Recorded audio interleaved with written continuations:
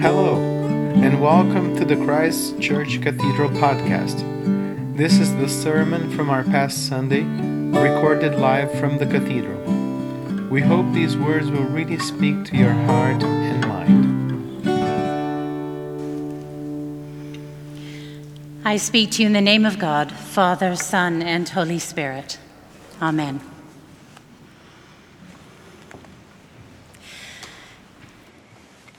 Well, everyone loves a classic, like the parable of the prodigal son. Maybe it's a mid-Lent thing, but I've been thinking about butter tarts. I think it's a bit of a mirage. But my grandmother used to make butter tarts, and they were gorgeous. They were runny and caramelly. Crucially and properly, they were made with currants. I know that's controversial. She made them every Thanksgiving, every Christmas, and every Easter, and she always made them for my birthday. Thing is, they were more than the sum of their parts. They tasted of home, of childhood, and of love. Now, since my grandmother died, my sister, who is a master baker, has taken over the butter tart making duties. And that's great, and I'm grateful. Except she messes with them. And she'll add nuts. Or worse, she'll leave out the currants. And I tell her, just don't. You don't mess with perfection. If you change the recipe, you change the message of the butter tarts. And I like the message of home and childhood and love. It's kind of how I feel about the parable of the prodigal son. It's a classic, right? Many of us have read this parable over and over and over again for years and years. We've seen the beautiful Rembrandt painting over and over again. And we can be forgiven for thinking that we've heard it all, and that maybe it doesn't have much left to reveal to us. We can even try and mess with it. We can try and tell the story from every conceivable angle to squeeze yet one more theological nuance from 2,000 years of telling and retelling. But at the end of the day, it's like my grandmother's butter tarts. It's kind of great just the way it is. But I would wager that we probably haven't, in fact, exhausted its meaning. I will, though, if you'll forgive me, include just a little bit more information that the well-meaning compilers of the lectionary have left out by omitting a few lines of text immediately before our parable so that we can get a little closer to the point of it, because context matters. Because this parable doesn't stand on its own. It stands in a series of parables, as you'll hear. These are the preceding few verses. Now, all the tax collectors and sinners were coming near to listen to him, and the Pharisees and the scribes were grumbling and saying, "This fellow welcomes sinners and eats with them." So he told them this parable. "Which one of you, having 100 sheep and losing one of them, does not leave the 99 in the wilderness and go after the one that is lost until he finds it? When he has found it, he lays it on his shoulders and rejoices. And when he comes home, he calls together his friends and neighbors and says to them, 'Rejoice with me, for I have found my sheep that was lost.' Just so I tell you, there will be more joy in heaven over one sinner who repents than over 99 righteous persons who need no repentance. Or what woman, having 10 silver coins, if she loses one of them, does not light a lamp, sweep the house, and search carefully until she finds it? When she's found it, she calls together her friends and her neighbors, saying, 'Rejoice with me, for I have found the coin that I lost.' Just so I tell you, there is joy in the presence of the angels of God over one sinner who repents." Now, Jesus told parables, these short stories with particular and possibly even strange emphasis. I say strange because they almost always don't make what we might think of as real-world sense. But he told them to speak spiritual truth, to say something about what God's love looks and feels like, to say something about what the kingdom of God is all about. But the problem with what he had to say is that it seemed pretty different from what the Pharisees had to say. But sometimes it's like that, as we know. To have a prophetic voice is to be a threat. And in the Gospels, the Pharisees are portrayed as being obsessed with human-made rules instead of focusing on and living out God's love. As institutional leaders, they were the mediators of religious things, the dispensers of mercy, of forgiveness, of community restitution, etc., etc. They were also portrayed as the gatekeepers against these things, perhaps being needlessly obstructionist or elaborate and wrong-headed about the content and the purpose of God's law, often totally missing the point. Now, clearly, in this situation in Luke 15, that's what's happening.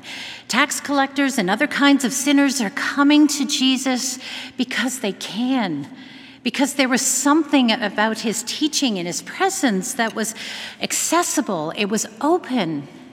It opened the scriptures and their traditions to them in a new way.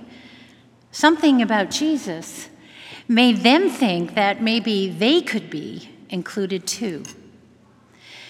And instead of rebuking the tax collectors and sinners who were coming to him to learn, to engage, to ask questions, perhaps for the first time in their lives, Jesus rebukes the Pharisees who were griping about this. But it's interesting that he chooses these strange stories to do that. And they are a little odd. For instance, no self-respecting shepherd leaves 99 sheep unguarded to go and look for the lost one. If he did, he'd likely come back to considerably more than one missing. And why ever would anyone turn a house upside down to look for one small coin, or to rejoice in its finding in such an over-the-top way? And what about the Father's reaction to the return of his Son in the third of these three connected stories in Luke? Isn't it excessive? There's something here in all three stories about the condition of being lost. To be lost is to be unable to find your way. Being lost means that something has been taken away or something can't be recovered. But in these stories, the outcome is different. Because of the diligence, the unreasonable persistence of the one who looks for the lost thing or the lost person, the state of being lost is reversed. In each story, what we witness is not reasonable behavior.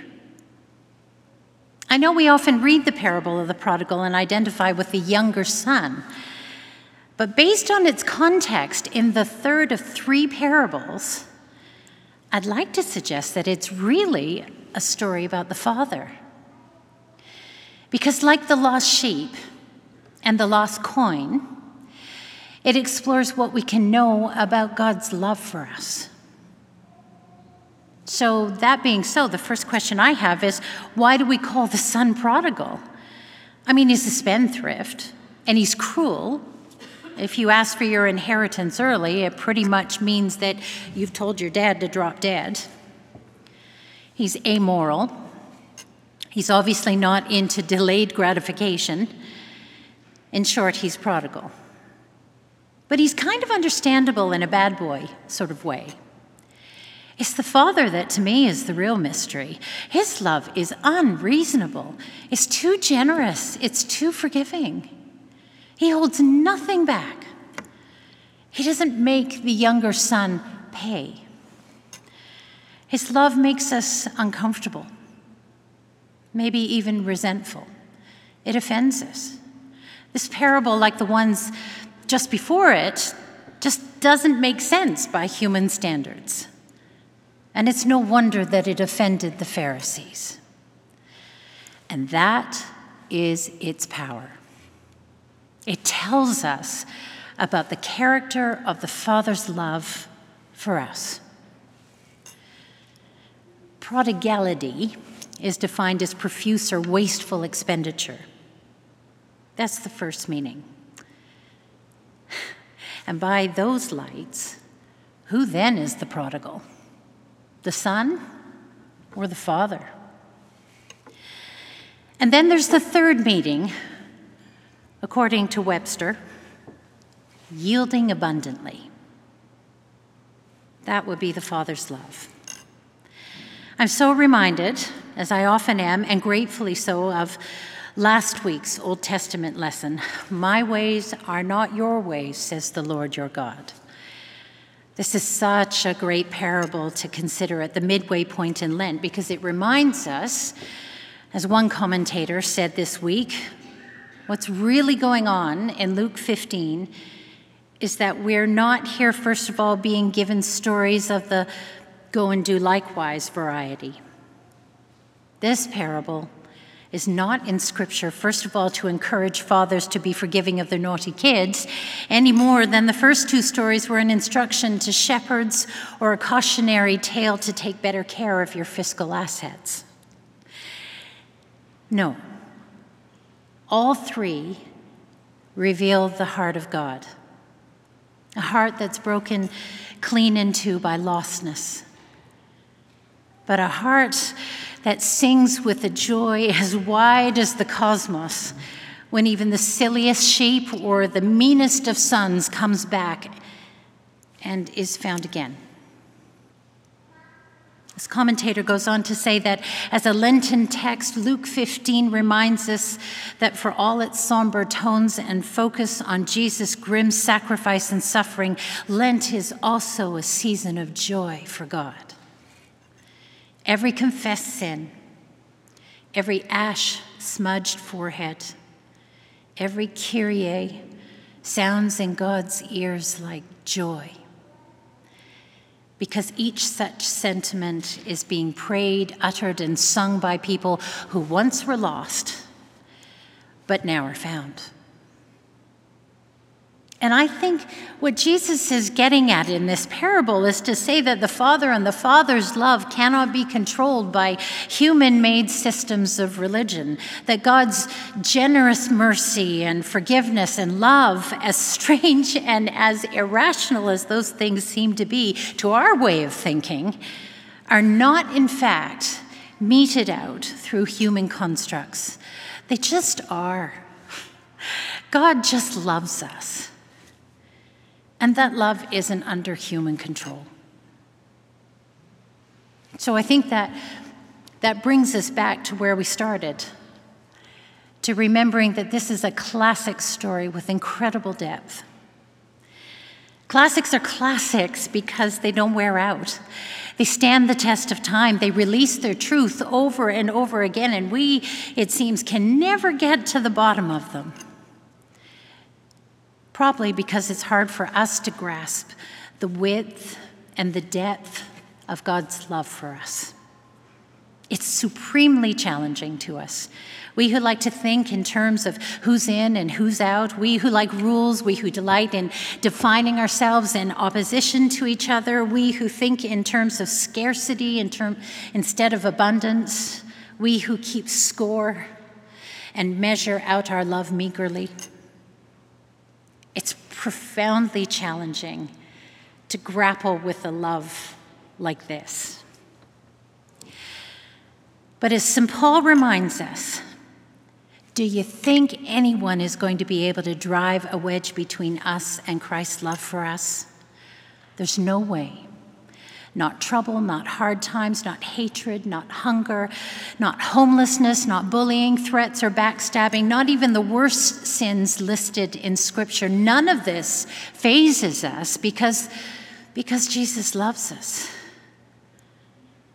I'm absolutely convinced, St. Paul says, that nothing nothing living or dead, angelic or demonic, today, tomorrow, high or low, thinkable or unthinkable. Absolutely nothing can get between us and God's love because of the way that Jesus, our Master, has embraced us.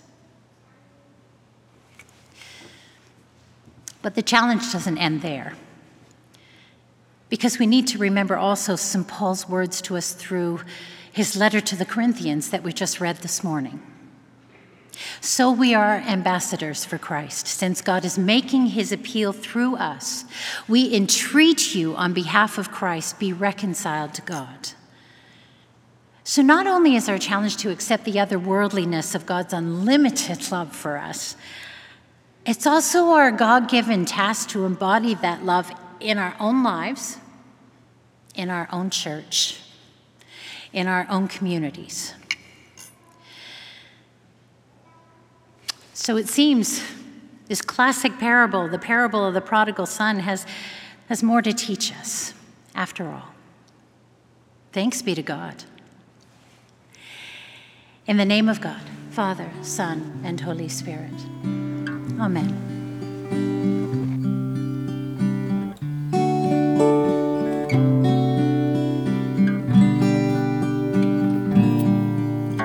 Thanks for listening. This podcast is a production of Christ Church Cathedral. Audio editing and original theme by Eduardo Farias. We hope you join us again soon. Have a blessed day.